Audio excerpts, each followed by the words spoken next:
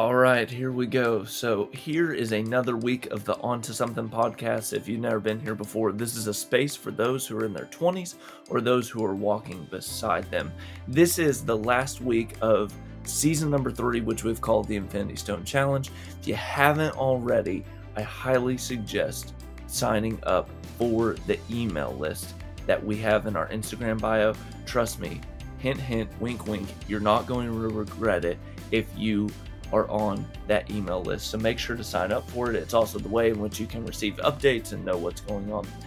This episode, I wanted to talk about the feeling of being frozen, or in some of the language that me and my friends use, is the feeling of just floating in life and not sure how to ground yourself and move forward no matter what you're facing, whether that's something hard or decisions that you got up front.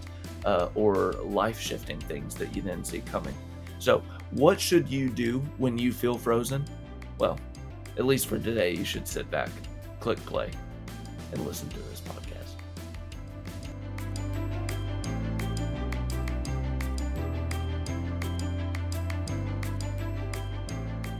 All right, look, here's the deal. I was 17. I was in high school. It was 2 a.m., and I thought it was a really good idea at the time.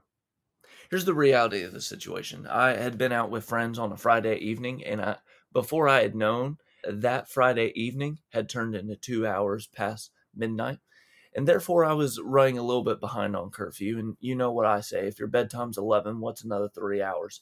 Although most parents wouldn't agree with me on that. Anyways, I was stopped at a stoplight, and I checked my phone to find several missed calls and text messages from the parentals. Apparently, the parentals were paranoid. My line of thinking at the time was it would be better for me to pull over and profusely apologize to my parents and let them know I was alive instead of bursting through the door with no warning or acknowledgement of the trouble that I was bringing into my life. So what I do? I simply pulled into an empty parking lot trying to mind my own business. What I didn't know is I had pulled into the parking lot of a business who had been robbed twice. And on this particular Friday night, it was a parking lot where a police sting was being held. That's right. I drove into a pitch black parking lot thinking I had a grasp on the reality that I was parking myself into. Mid-typing, I remember this pitch black parking lot suddenly being filled with all of these police lights. And the officers were so kind, they didn't even want to bother to ask me to step out of the vehicle. They thought I needed to rest my head, apparently on the hood of their patrol car. So what looked like a great idea at the time was actually a terrible idea and very unfortunate timing. There are a couple valuable life lessons, though, that I learned on this particular night. First, if you want to be taken seriously in the world and you want a good alibi, telling a police officer you were calling your mom will never give you street cred. Just want to throw that out there. Second, and maybe most importantly, life can turn on you on a dime. What something feels like and what something looks like is not always the same. Sometimes we're out of touch with reality. Sometimes we choose it, and sometimes life throws it at us. And the further we are out of touch with reality, the more shocked we are when trying to reactivate it. Most of the time, when I see people out of touch with reality and it finally hits them, they react as I did the night that spotlight hit me in that parking lot. Frozen. Not like the movie, although the second one's better than the first. When the reality of life hits us hard, there's a need to face a new reality to help us move forward. And as I write today, I'm kind of being mindful of 3 parking lots, if you will, that people find themselves frozen in that need to face a new reality. Here's the 3 parking lots I see. It seems like most people fall in one of these 3 categories. Either they're frozen because they're delaying taking action on a decision that they've already made, or they're disappointed in a decision that they've made in the past, or they're dreading making a decision. In the wise words of the philosopher Eminem, I'd like to address these 3 parking lots to help you snap back to reality without getting any of your mom's spaghetti on your shirt, if you know what I'm saying with that. Shout out to all my people out there. All right, so the first one, delaying taking action on your decision. Here's the deal. We know it. We just don't want to say it. There's a parking lot that many of ourselves can find ourselves frozen in because you know it's time to break it off. You know where you're going after this year. You know it's time to post it online, but you can't bring yourself to do it. And why can't you do it? At the root of it, it's simple. The moment you speak something out loud is the moment it becomes reality. It can no longer linger. You can't go back and forth anymore. Do you want to know the major symptom of this that I would diagnose that you are in this parking lot? If you keep having the same conversations over and over again about a decision that's set before you. You reach the same conclusion every conversation, but every time you're asked about it, you start over from square one every single time because you doubt the conclusion you keep reaching. If you find yourself in this place where you're delaying what you've decided, there's two realities that can help you snap back to reality. First, you got to simply face that more preparation is not going to help you pull the trigger. Liz Bohannon's taught me a lot about this when she talks about the myth of preparation. We like to think that enough preparation equals instant arrival or success. This is why people can spend 18 to 20 years in school, and when they transition out to their first job, they find that in some ways they're still not developed or ready for it because there's not a sense of completeness. It's true that doing something meaningful in the world will sometimes mean that you will get pushback, you'll get resistance, and challenges will come your way. These are almost inevitable, but you can't always sit in the bleachers of life, waiting to not be criticized or feel a sense of failure. Those things are going to come. But what Liz has emphasized is that moment of pushback or hardship is actually nuggets of pure gold. They help our ideas and our goals and our decisions be better in the long run because they sharpen them. It gets them out in reality, and we start to actually find what reality is, opposed to staying on the bleachers in life and not moving forward any on an idea or a goal or a dream. Most of the time, what you need isn't more preparation, it's a promise to yourself that you really need. Which brings us to our second reality. If you want to move forward on a decision, the next move is to publicly and vocally set promises that help define and establish your decision. So let me put it this way. If you decide to move, then state how long you'll be living in the next area that you're moving to. If you decide to jump back into a relationship again, even though it got messy last time, decide the amount of time you will give it before considering what you'll do about it. Are you starting a new goal or a dream? Make a promise to when and how long you will work on that dream each week. The bottom line, for anyone delaying on what they've already decided, you need to hear this. You don't need more preparation. You need more promises. All right, now let's move to the second one. Disappointed in what you've decided. Now, granted, this is the darkest parking lot of the three that we're going to look at today.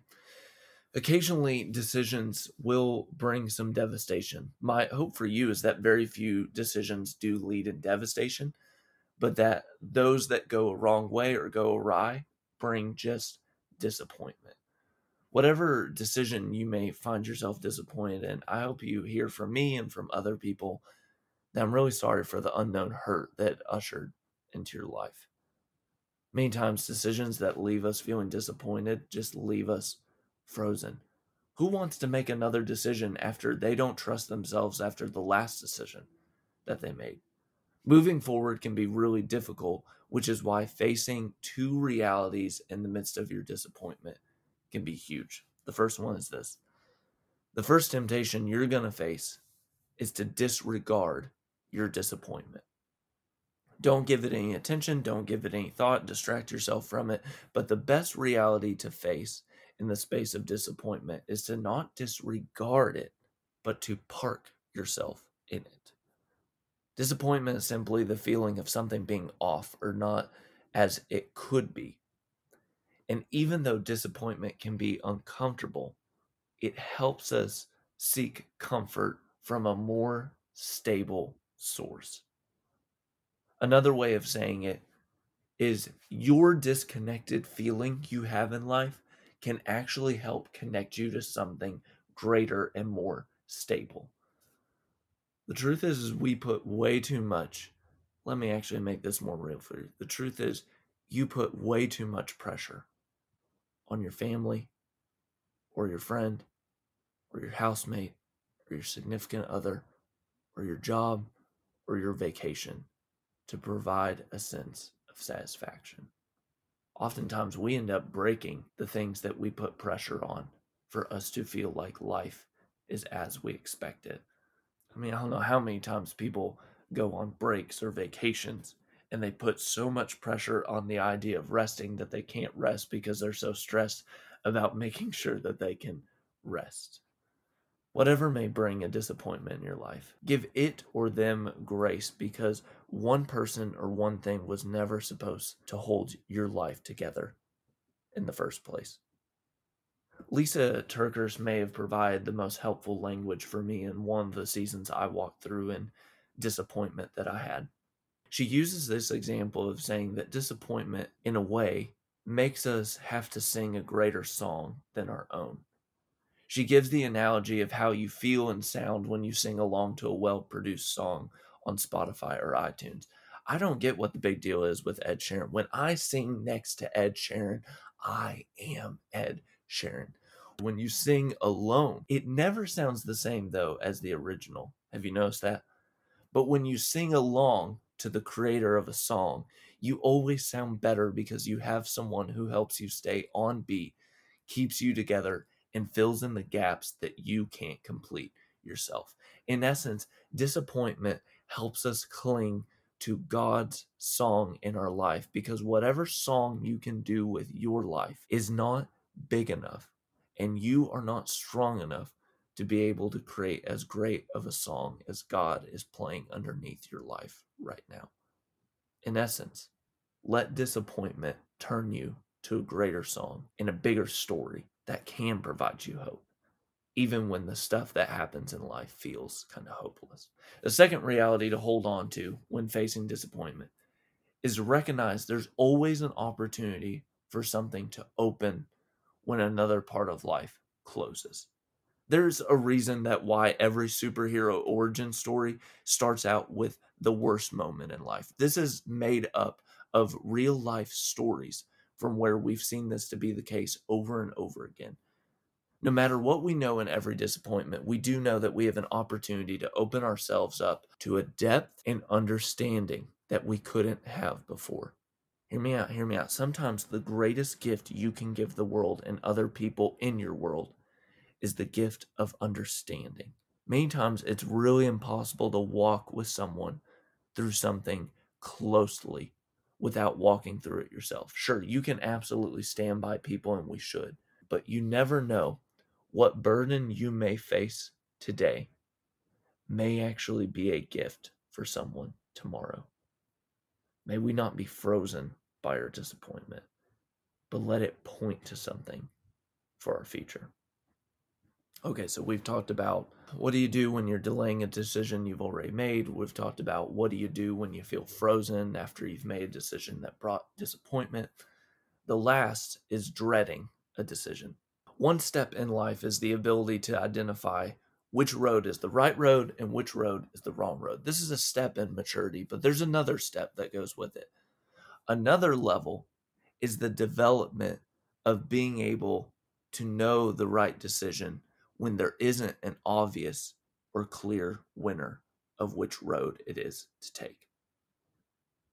This is the third reality we find ourselves staring at from time to time.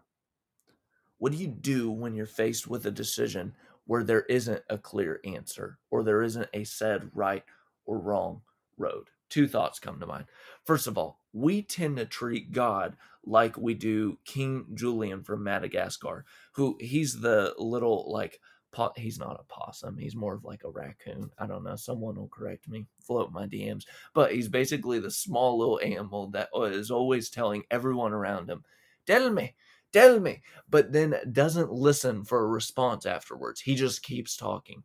How many times have you found yourself just wishing someone would tell you or God would tell you the next thing that you need to do. You keep asking, but then you keep talking. You don't even listen.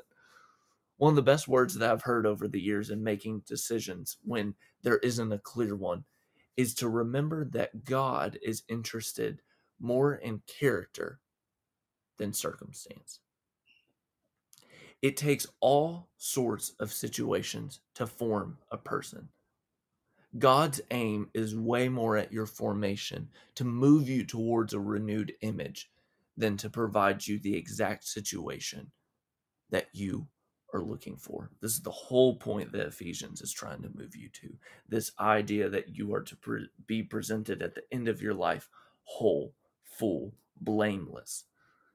Your truest self is sometimes the language we use for that. Not that like you are whatever you want to be, but that you are who you were made to be. Your truest self, which means situations come secondary. Maybe the best question for us to ask when facing two roads that's not clear which one to take is which of these options form me closer to resembling who God made me to be. The second thing to note is what a writer by the name of Ortberg spoke a long time ago in referencing difficult situations. He says it like this: it's what happens on the inside that's more telling than the possibilities on the outside. So sometimes when we look at situations, we only evaluate what the outside of the circumstances or options look like. But this is where reflection and prayer and contemplation and the soul stone, all of these provide the fruit of informing us what our desires are in the inside of us. They help us know our desires to make a certain decision when there's no more information to process. It's not foolproof, but at times our intentions and motivations help us inform the road that we need to take. Evaluating a decision and asking, what is my motivation behind saying yes or no can provide a huge insight into the world. I face multiple decisions where it would look noble to take route A, but I know that I would take route A based out of fear, which means that I need to actually take route B instead. And if you can find a solid, non anxious based reason for why you want to move down a road, you test your feelings and you're at peace with internally what's happening with you, move on it. Take it. Because sometimes what's happening inside us is more important than what's happening around us. Now, as I come to a close, there's one last reality that I want you to park and sit yourself in, no matter what parking lot you find yourself in, that life is full of risk. Stepping out of your warm bed in the morning and getting out of your Pikachu pajamas, once again, that's a rumor that I've heard, not a personal experience, brings on a number of risks. The hardest reality to embrace is risk takes vulnerability, and something's not truly vulnerable unless there's a chance for loss. And this is what makes decisions difficult. Decisions deal with probabilities, not certainties. Sometimes things don't turn out the way we plan, no matter how much we plan. And we'll do ourselves a massive favor to only take life to a certain degree of seriousness in every decision we make. Because when we make a decision, we must be mindful that the world is full of many more decisions, even if this one doesn't turn out the way we were hoping. We must not lose hope. I'll leave you with a word from one of my favorite writers that you hear me talk about a lot, which is Andy Crouch. When being asked, what's the number one trait young adults who are living an exuberant life always do and embody? He encourages and says, it's always the young adults who are flourishing the most that take meaningful risk. Why? Because they are either making life meaningful for others or find meaningful lessons in every single day that they live. Life is full of risk, and they take it for meaning. Friends, may you this week take meaningful risk, because that is a reality you can live with. All right, there we have it. This has been the Infinity Stone Challenge. We have done all 6 stones at this point. If you have not already, I would highly suggest signing up for the email list. I have no other way of saying it. You're not going to regret it. Also, know that if you want to help in supporting this podcast, it is so helpful if you subscribe and you leave a review. It lets us know that there are actual human beings out there as we're working on this project, and it just helps in knowing how we're doing as a whole. So you may be wondering, what is next? Because season 3 is coming to a close, which means that season 4 is on its way. We'll take a Sabbath week that will be coming up, and then I can tell you what we have next. Is really an honor because as we've been working on it while we've been rolling out the Infinity Stones, it's an honor that some people have said yes to be able to come on this podcast. These are some people doing some big things and big deals, and we're going to get to talk to them about those conversations. So it's going to be really exciting. Until next week, everyone, may you remember that you are onto something.